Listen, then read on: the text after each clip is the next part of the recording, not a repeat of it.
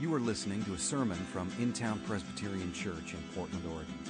If you'd like to listen to other sermons or find out more about the ministries and work of In-Town, please visit intownchurch.com.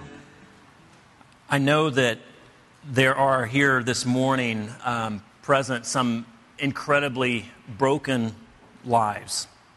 There's pain that at times feels like it's going to eat you alive, and you don't know what to do with that.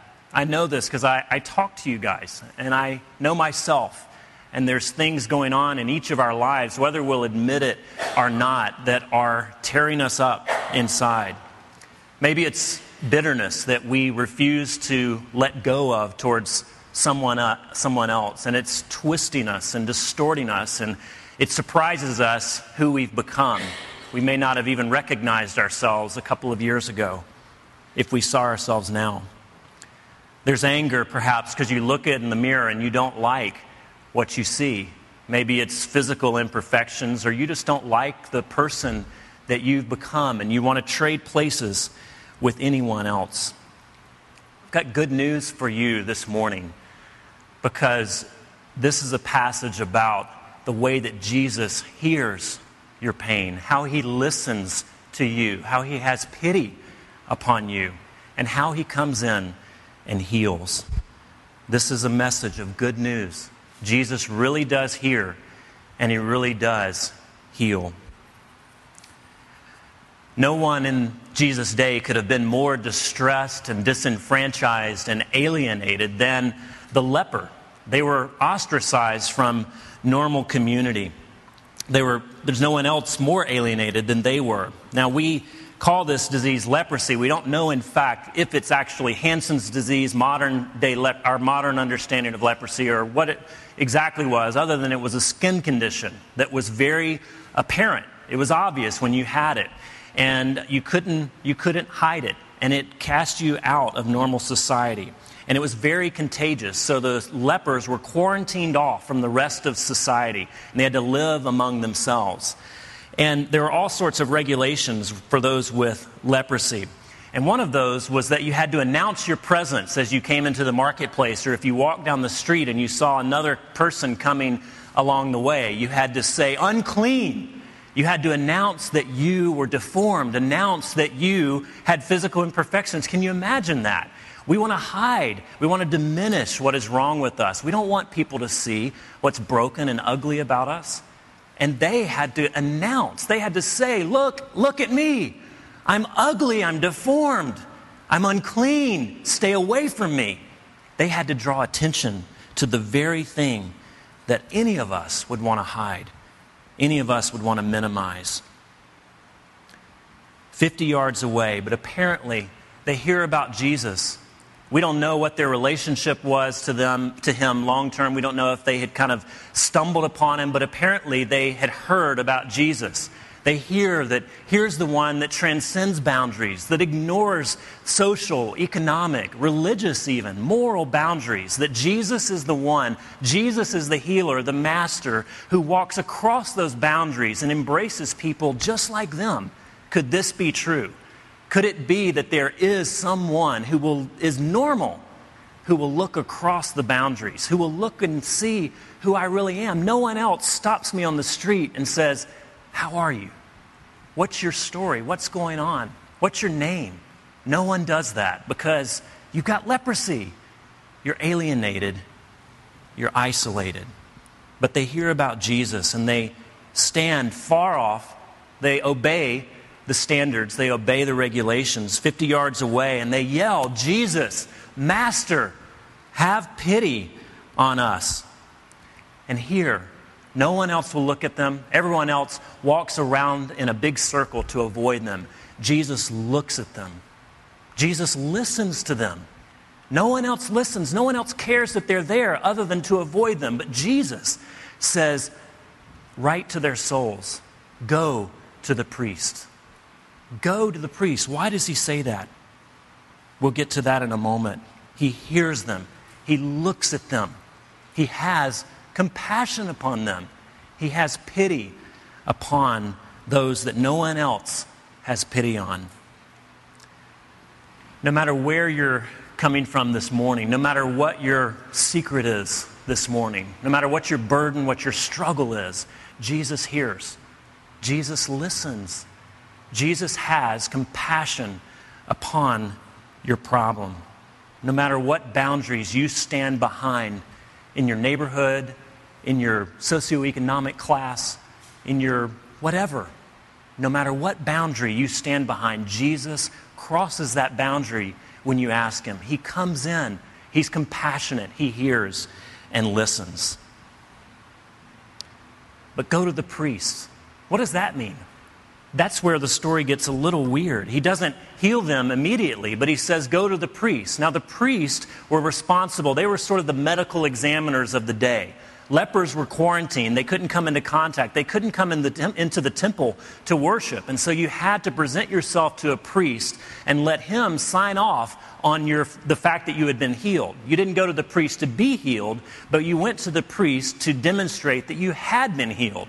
So why does Jesus say go to the priest? He hasn't healed them yet. They still have leprosy. He says go to the priest before he actually heals them. And all 10 go. All 10 start walking towards the temple, presumably. We don't know when along the way that they were healed, but it says all were healed as they went. As they took that initial step of responding to Jesus, of obedience, they were healed. Often our struggle when we're struggling is a reluctance to obey and walk into community, walk into the people of God and say, help, help, I need your help. I'm unclean, I'm broken, I don't know what's going on with this problem, I need your help. But we're reluctant to do so.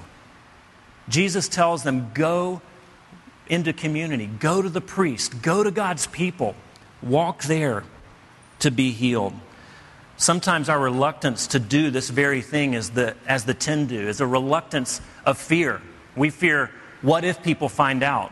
What if people do know my secrets? What if I become a burden to them in this particular need? What if I'm rejected? What if I open up about this problem and people think about me differently?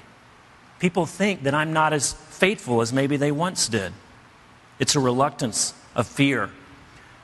Or maybe it's a reluctance of faith that keeps us from walking into community, walking to the pastor, walking to the leaders, walking to others in the community and saying, help me. It's a reluctance perhaps of faith that if we put ourselves out there, if we say, I have this need, that maybe Jesus won't really show up. Will he really fix my marriage? Will he really fix this relationship? Will he really heal me physically? We're worried that if we extend ourselves, if we take that relational risk, that Jesus might not show up. These 10 people take a step, notice, before they're healed. Jesus hears, Jesus listens, he looks at them, but he puts them on the march. He says, go to the priest, take this step of faith, follow what I'm saying, and walk into community, walk into God's people.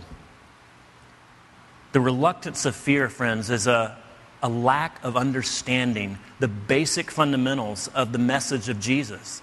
That when we extend ourselves into the community and say, I need help, that person we're saying that to needs help as well, whether they admit it or not. The gospel says that we're all lepers. Everyone in the church is a leper that's been healed. So why would we be fearful to walk into this body and say, I'm broken, I'm struggling, I have this problem, I have this addiction, I need help? When we're embarrassed about the problems that we have that keep us, being embarrassed is normal and natural, but if they keep us from extending ourselves into the community and saying, I need help, it shows, it displays that we really don't get the fundamental truth of the gospel, that we're all messed up, that we're all lepers. If we say that we believe in Jesus, we understand his gospel, and we're part of this church, we are saying about ourselves, I am a leper, and everyone else has said that same thing. So there should be no fear, there should be a willingness to listen to other people's sins and issues. The reluctance of faith is another thing entirely. It's not that we think that Jesus can't heal, but we wonder, will he really heal me? Will he show up when I want him to? And it's true that we live in a deeply dysfunctional world. And everything that will be true, all of God's promises have yet to come true. And so, yes, we live in a fallen world. And the way that Jesus works in his people and in his world is not always immediately what we expect. It's not always a circumstantial fix to our solutions. But there's a couple of things that we should see in this passage that should, in spite of that, help us walk towards him. First of all, that we see a lack of an immediate solution to difficulty, a lack of a circumstantial change, a lack of a solution, or a lack of physical healing is not because Jesus is not listening. It's not because he doesn't care. It's not because he's callous to your concerns. He does hear. And secondly, he responds with mercy. He responds with compassion and pity. We know nothing of these 10 lepers, nothing about whether they were religious, whether they were faithful, whether they had identified themselves with Jesus, or they were completely non-religious. They were just looking for a healing. They had been healer to healer and were out of desperation saying, maybe Jesus will do it. Maybe this one that we hear about will heal. We don't know their story. We don't know their previous religious leanings, but he answers them. He gives them compassion. He gives them mercy. Whatever Jesus' circumstantial response is to our prayer, is to our questions, is to our struggle, whatever his circumstantial response is, his personal response is always mercy. It's always compassion. It's always love. The Son of God takes my burdens on himself. He takes your emotional scars and places them on his shoulder. He takes your leprosy and owns it and takes it on as his. He always hears, friends. The circumstantial answers may not be what we want, may not be what we even expect, but he always answers, and he always looks at you and listens and hears your cries and gives you pity. Now all are healed, but it seems that only one is healed deeply.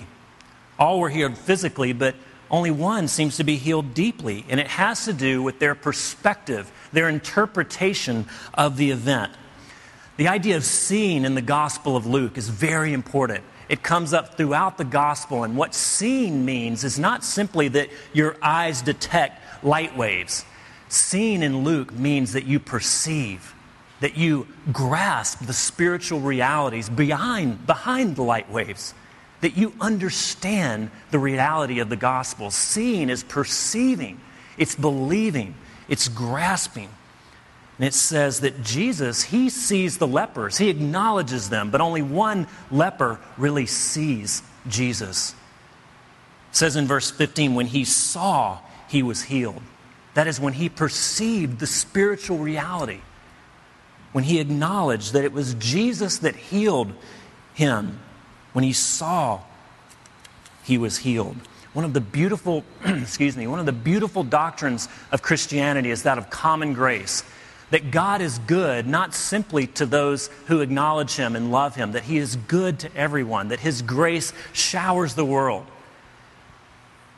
But what believers do, what Christians do, is we see differently. That Jesus has given us eyes to see that good fortune, serendipity, happenstance, good luck, blind luck are not these things at all, but they are gifts for which we should respond to Jesus with gratitude. You see, friends, the same thing happened to both the 9 and the 1, but the 1 saw, he perceived, he saw it differently, he interpreted the event differently. The 10th leper then comes back loudly praising God, throwing himself at Jesus' feet. Now wait a minute, he had told them to go to the priest. What's he doing back here, thanking and praising God?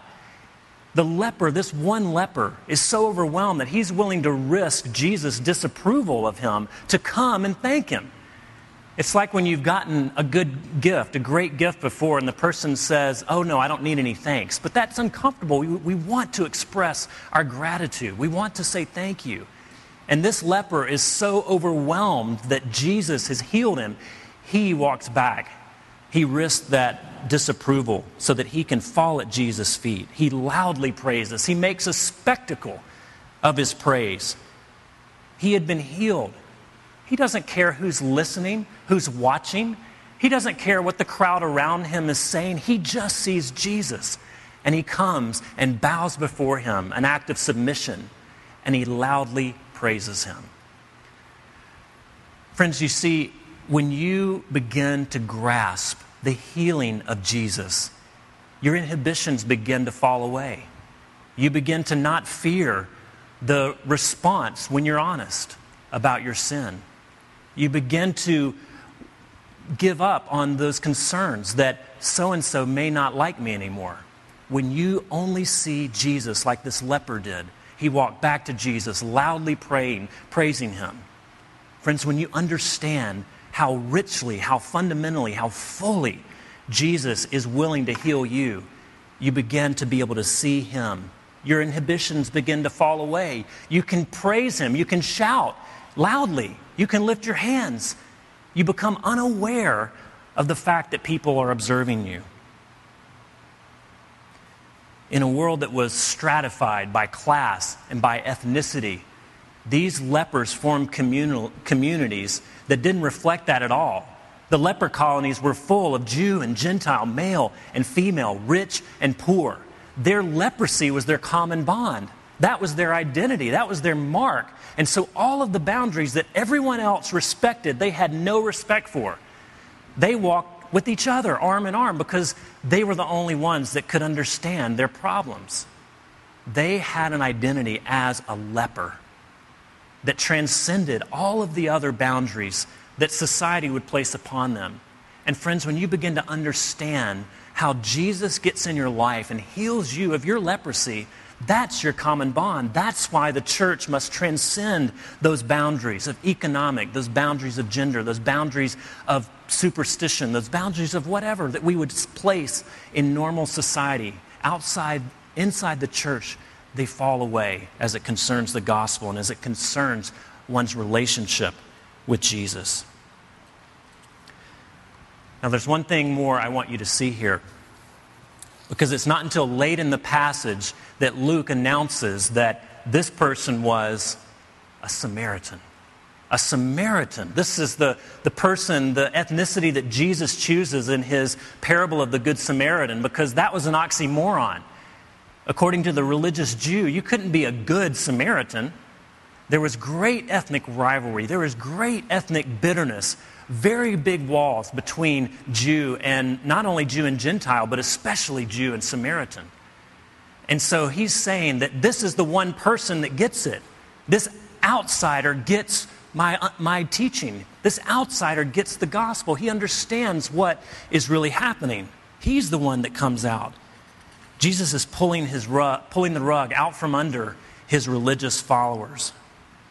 Because this person not only was a leper, he's a social outcast, but he's also a religious outcast. This is important because he would have no presupposition that he could place any leverage on Jesus. He had no right to call on the King of the Jews to say, "Heal me." He would know instinctively and immediate that if Jesus, the King of the Jews, was to have mercy, was to heal him, it would be out of a pure act of mercy. Not because he had any religious standing with him, not because he had any leverage over Jesus at all. It was a pure act of kindness. The Samaritan would have gotten that much more quickly, much more immediately. Last week, Steve preached on the unforgiving servant. And this servant is forgiven this monumental debt, but then for some reason isn't then forgiving of other people. He goes out after being forgiven and holds this small debt over another person's head. A few weeks ago in the parable of the Pharisee and the tax collector, we see the Pharisee looking down his nose at this person standing far off, this tax collector, and saying, "God, I thank you I'm not like that person." You see, he pays homage to God. He's respectful of God. But he doesn't love. He doesn't understand the very foundation of what has happened in his life, that God has been good to him. God has given him a great gift. The person that has forgiven the debt doesn't understand. He doesn't see what has happened. He doesn't perceive the spiritual reality of the debt that has been forgiven him. These 9 people are healed just like the one, but they don't see. They don't perceive. They don't realize the significance of what has happened. They see Jesus as granting them something they lack, returning them to something they lost. He's granting them normalcy. It's something that you would say, thank you, Jesus. But something happened to the other one that he didn't want to keep going. He wanted to run back and say, Jesus, thank you. I give you my life. The 9 saw Jesus as granting them something, granting them normalcy, restoration. But the Samaritan doesn't see his healing as a restoration to normalcy, a restoration of a social status. He never had those things to begin with. He sees it as a wholesale resurrection. Jesus has given him life instead of death. And he realizes that it's only his relationship with Jesus, only Jesus' compassion, not his innate goodness, not his religious standing, not his cultural heritage, not his ethnicity, nothing. It was only because Jesus is good and compassionate. That's the only reason the Samaritan is healed. And what he sees is not a restoration to normalcy. He never had it. He's resurrected to new life, to life from the very beginning, a life he's never known. For the 9, Jesus gives them back something they had lost, but the Samaritan gets something he never had. That's the gospel. That's salvation as the Bible describes it.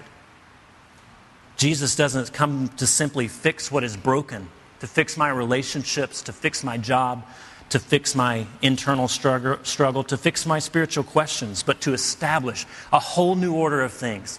Not to return things to what they were, but to establish something more beautiful, more grand and great. And that's what the Samaritan gets.